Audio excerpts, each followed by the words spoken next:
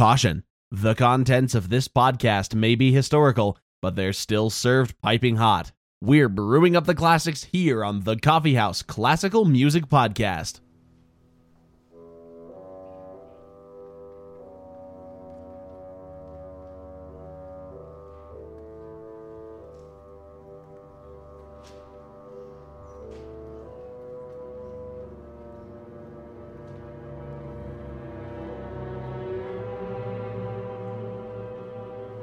Hello and welcome to the Coffee House Classical Music Podcast. My name is Asa. And I'm Allison. Today we took our inspiration from an offhanded comment in our last episode, and we decided to look into Tchaikovsky's Symphony No. 6, the Pathétique Symphony. I'm feeling pretty pathetic right now. Yes, our sad boy Asa is a little bit sick, so forgive the difference the of voice. But we'll push through for you, our dear listeners. Yes, indeed. Now, we're actually planning to look at the entire symphony, but it's a little bit of a long one, so we'll be breaking up into a couple different episodes. Maybe 2, maybe 3. We'll see how the next episode goes and if I can kick this cough. But for now, we'll just be going into a little background of the piece and exploring the first movement today. And if you'd like some biographical info on Tchaikovsky himself, not just his symphony, please delve into our back catalog of episodes as we have talked about him at quite some length in the past. So this symphony was a long time coming for Tchaikovsky. He first planned to write a grand and elaborate program symphony to top all his others way back in 1889. Now, Tchaikovsky did quite a bit of sketching of such a symphony in the early 1890s. However, he scrapped most of this, reused some bits in a piano concerto, and then set to work once again to make something better. And that something better came in 1893 with the premiere of the Sixth Symphony. Tchaikovsky was terribly pleased with this work and had written to several friends and family members about it leading up to the premiere. In particular, he was tickled with his novel idea to not have the final movement end with a big raucous spectacle, but rather to fade contemplatively away. How novel. We'll, of course, get to the final adagio movement in one of the next couple episodes. Now, I joke, that was actually novel for the time. I'm sure we could find some other examples somewhere, but regardless, Tchaikovsky also wanted this to be a programmatic work, but he wrote it with a, quote, secret program. So he had a story in his head about what it's all about, but this was never actually published in the programs, and Tchaikovsky never divulged the whole thing to any of his confidants. There is just a subtitle that was added, which is full of pathos, impassioned, passionate, emotional. So definitely we now know it by the name Pathétique, which is in French for emotions. Tchaikovsky noted that at the premiere of the work, people didn't dislike it, but they just seemed a little bit confused. And unfortunately, Tchaikovsky never saw it rise to the fame that it now has, as he passed away just over a week after the premiere. The circumstances of his death deserve discussion, are mysterious indeed. The official cause is noted as cholera. Apparently there was an outbreak of cholera at the time, and it's possible that Tchaikovsky could have consumed unboiled water that spread the pathogen to him. However, some people discredit this hypothesis, saying that Tchaikovsky, being of upper middle class by this time, would have had access to better water and should have known the steps to take to protect himself. However, germs really don't care about your class. If you're there and they're there, they're gonna get you anyway. Now, Tchaikovsky was, of course, prone to intense emotions, particularly long and crippling bouts with depression. Some people speculate that he may have actually committed suicide, and the cholera diagnosis was a story that was actually put forth by his family to try and stifle any resulting scandals. However, this theory has also been questioned, as the letters that Tchaikovsky was sending leading up to the premiere of his work seemed to come from a, quote, happy Tchaikovsky, not one that was in the deep feels. Unfortunately, we may never know the truth of this matter. Regardless, a lot of people were shocked and saddened by Tchaikovsky's sudden passing, including the Tsar Alexander III, who had a state funeral recognized for him. The Sixth Symphony had its second performance at Tchaikovsky's funeral, and in some ways it was a very fitting soundtrack. Some people say it's almost like Tchaikovsky was writing his own requiem. similar in some ways perhaps to Mozart's own untimely passing. He was working on a requiem at the same time as well. Earlier, though, of course. Yes. Now, that was a lot of heavy stuff, so let's move on to the music and see what other kinds of emotions Tchaikovsky can bring up, shall we? Yes. The piece starts out with a low note held in the string basses that a forlorn bassoon solo gracefully slides over.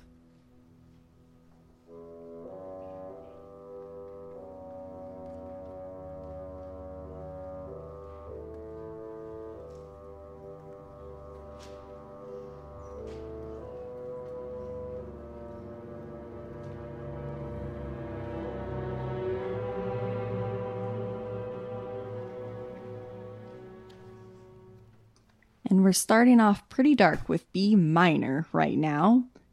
Soon we get out of the introduction and into the Allegro non troppo section. We're still in that B minor, and the strings are actually mimicking that bassoon solo, but with now a more upbeat feel, with actually some 16th note decorations.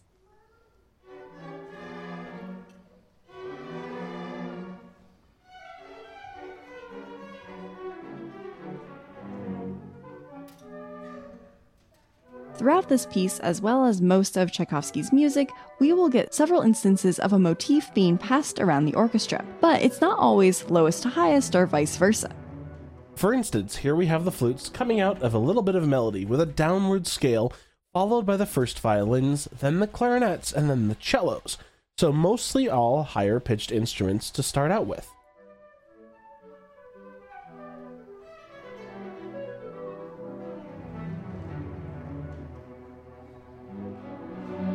Now this motif, not a leitmotif, it could have something to do with Tchaikovsky's hidden program that was never divulged.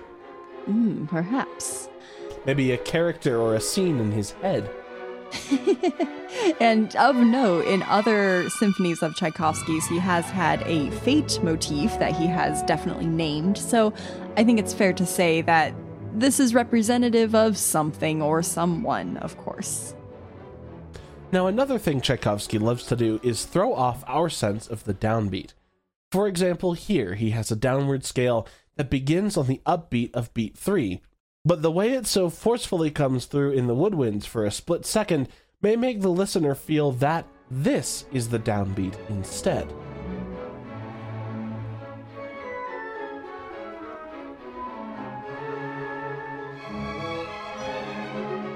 As we move through this piece, we really are getting quite a mix of emotions.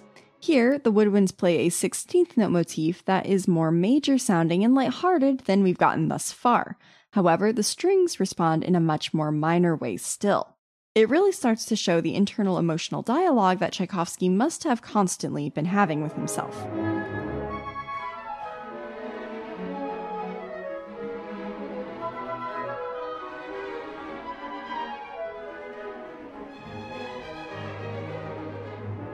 And then, this lighthearted melody is suddenly transformed into a brass fanfare that sounds like judgment from the gods.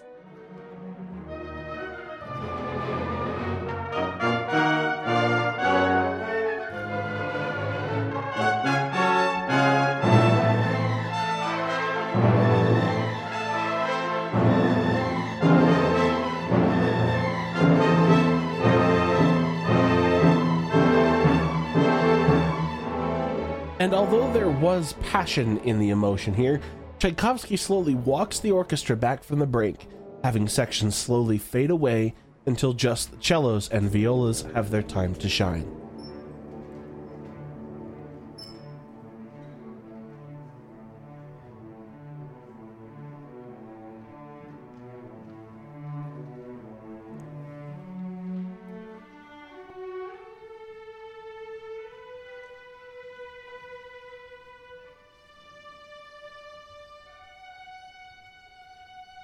And with that, we move into the next section of the piece marked Andante. This is a much more relaxed section with a gentle downward 8th note melody.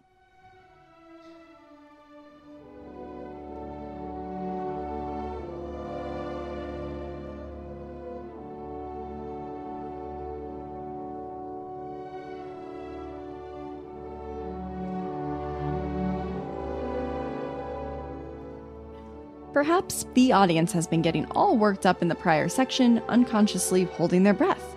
But now there is a little time to breathe deeply, relax the tension, and just forget all those worries for a moment.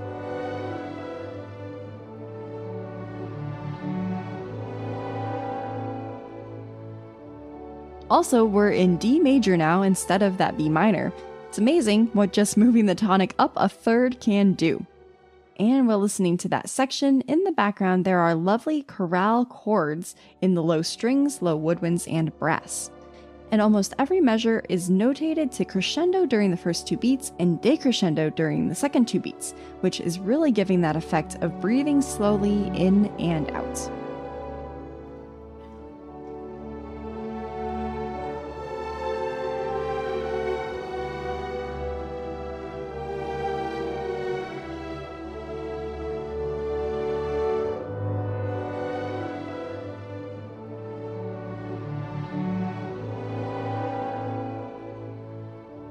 The next section within this andante bit features a rhythmically interesting motif. There are upward triplets, but downward 16th notes that overlap between each instrument playing them. This gives the effect, perhaps, of improvisation.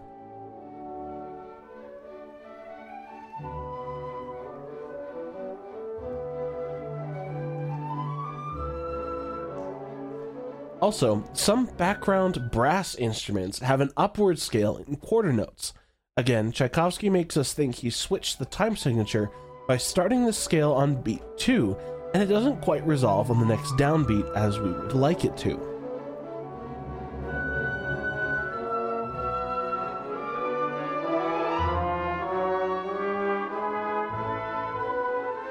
As this section goes on, the strings come in with pulsing repeated 8th and 16th notes, and the woodwinds have unified into a unison statement. This all culminates with the unison woodwinds playing a downward quarter note scale before Tchaikovsky actually does change the time signature.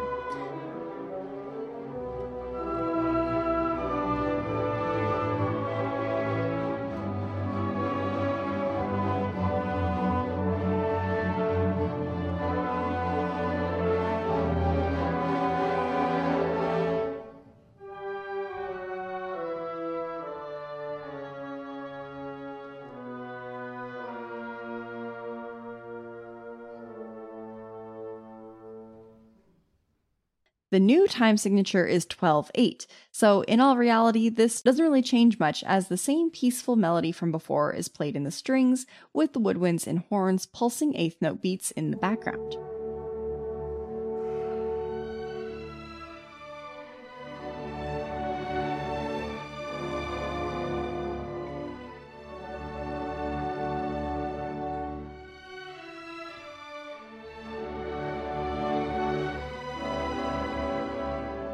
We do get an increase in the drama though, with the strings having a sweeping 32nd note run upward to play the melody in an upper register. Also, the harmonies underneath are much more heart-wrenching than peaceful now.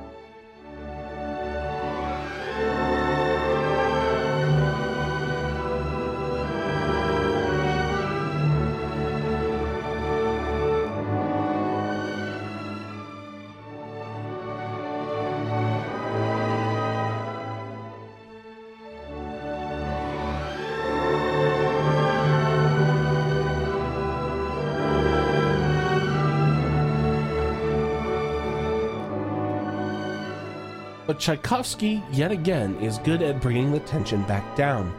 He's taken this little dotted quarter-eighth motif that was set up and has it sway back and forth between the same harmonies a few times as more and more of the background sections fade away, almost like a lullaby.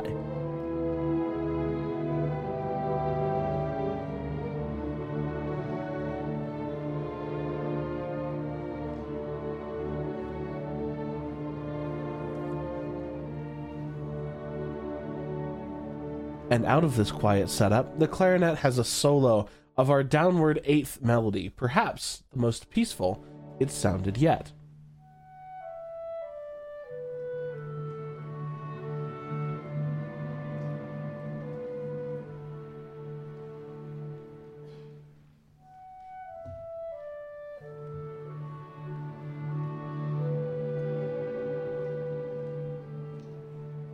In fact, by the end of the clarinet solo, Tchaikovsky has written super ultra duper pianissimo, which is piano with 5 Ps, and that's the technical term, music theorists. Absolutely. Or maybe he's just making up dynamics right now.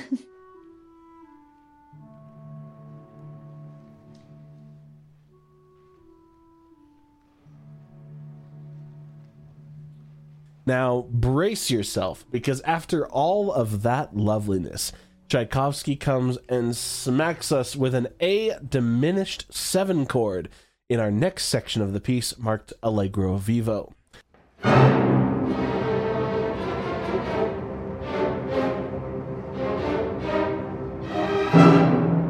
We have a new motif featuring unison strings, focusing on disjointed eighth notes for maximum impact.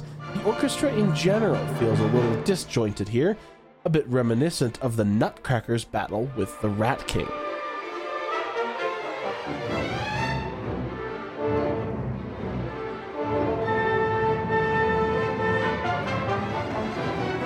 But out of the chaos, we finally get some unity, with the brass making some very declaratory statements, while the rest of the orchestra plays ever-moving 16th notes.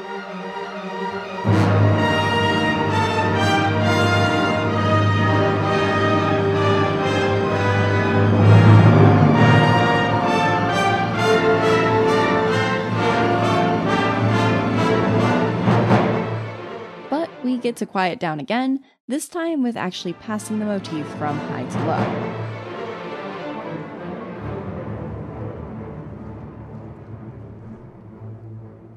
And the next bit we have is the low brass quietly playing what sounds like a hymn, and that's because it is. This is the melody to the Russian chant, "With thy saints, O Christ, give peace to the soul of thy servant."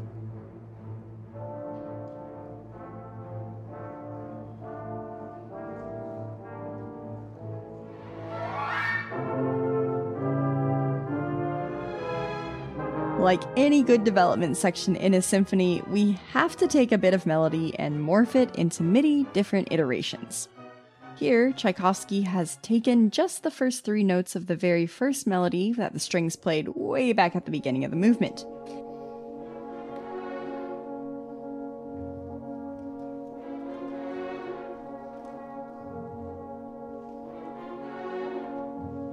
And then it starts to build up more and more.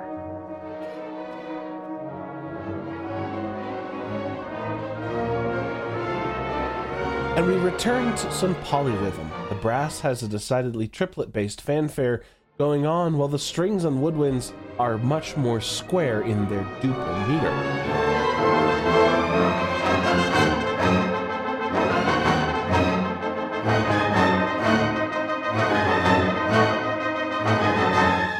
Then the woodwinds and strings take over the background with wavering 16th notes, and the brass plays a downward motif that signals some impending doom.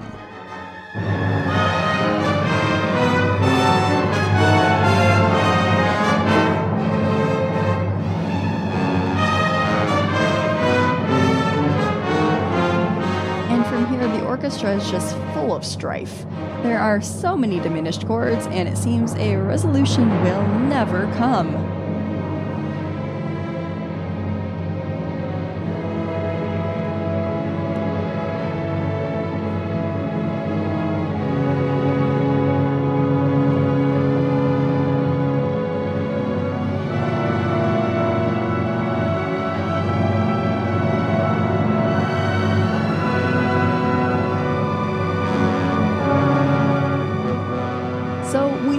Maybe there is a resolution here.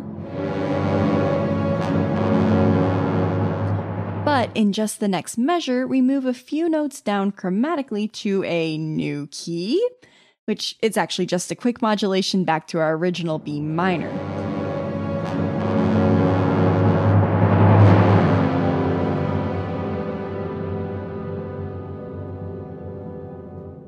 Now this chord fades out to piano.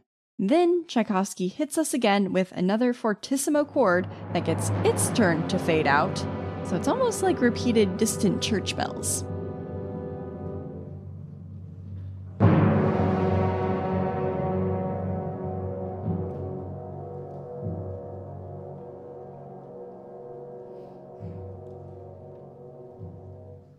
Now, almost unsettlingly after this doom and gloom, the sweet andante melody from before comes back. But now it has almost a cloying nature, since we didn't get a good calming resolution from our previous strife.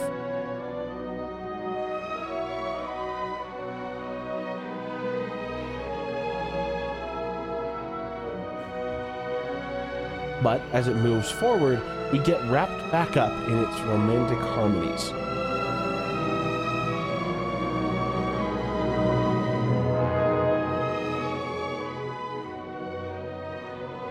And now the violins are providing some more elaboration on this theme, focusing on the ending phrase with the dotted 8th, 16th resolution.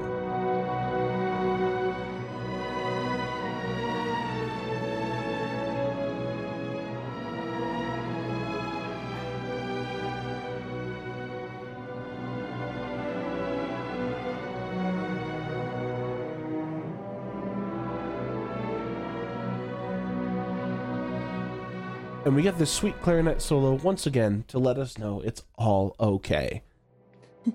The clarinet will always tell us that it's all okay. Indeed.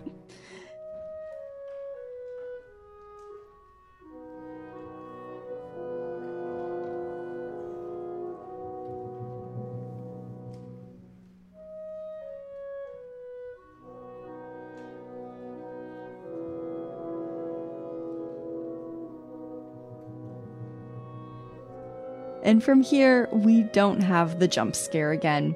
Rather, the trumpets continue on in the peaceful resolution that we've set up. So now, rather than being harbingers of terror, the brass sounds like a glorious sunset after a storm.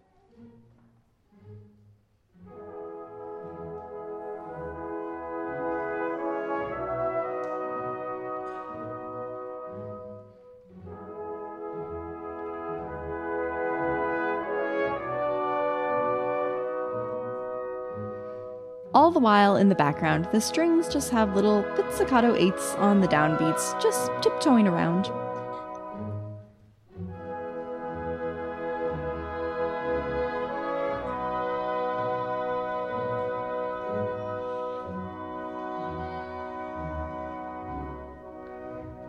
And the final chord is a simple B major chord.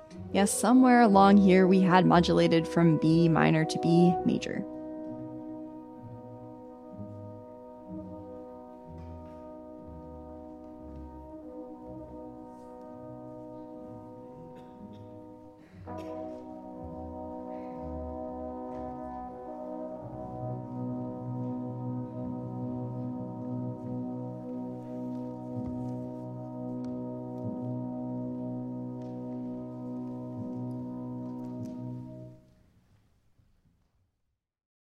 So remember, that's just one movement of this whole symphony, and there was so much going on. Even without an explicit story that Tchaikovsky was sharing with us, you can tell that the piece has some logical narrative or programmatic development, which I think is very cool to hear. Even though it doesn't end with a bang, I guess you could say it had a lot of bangs in it. Oh, absolutely. Now, maybe not as much as like his 1812 overture, which literally had cannons in it, but... Yes, that is the bangiest of classical pieces. All.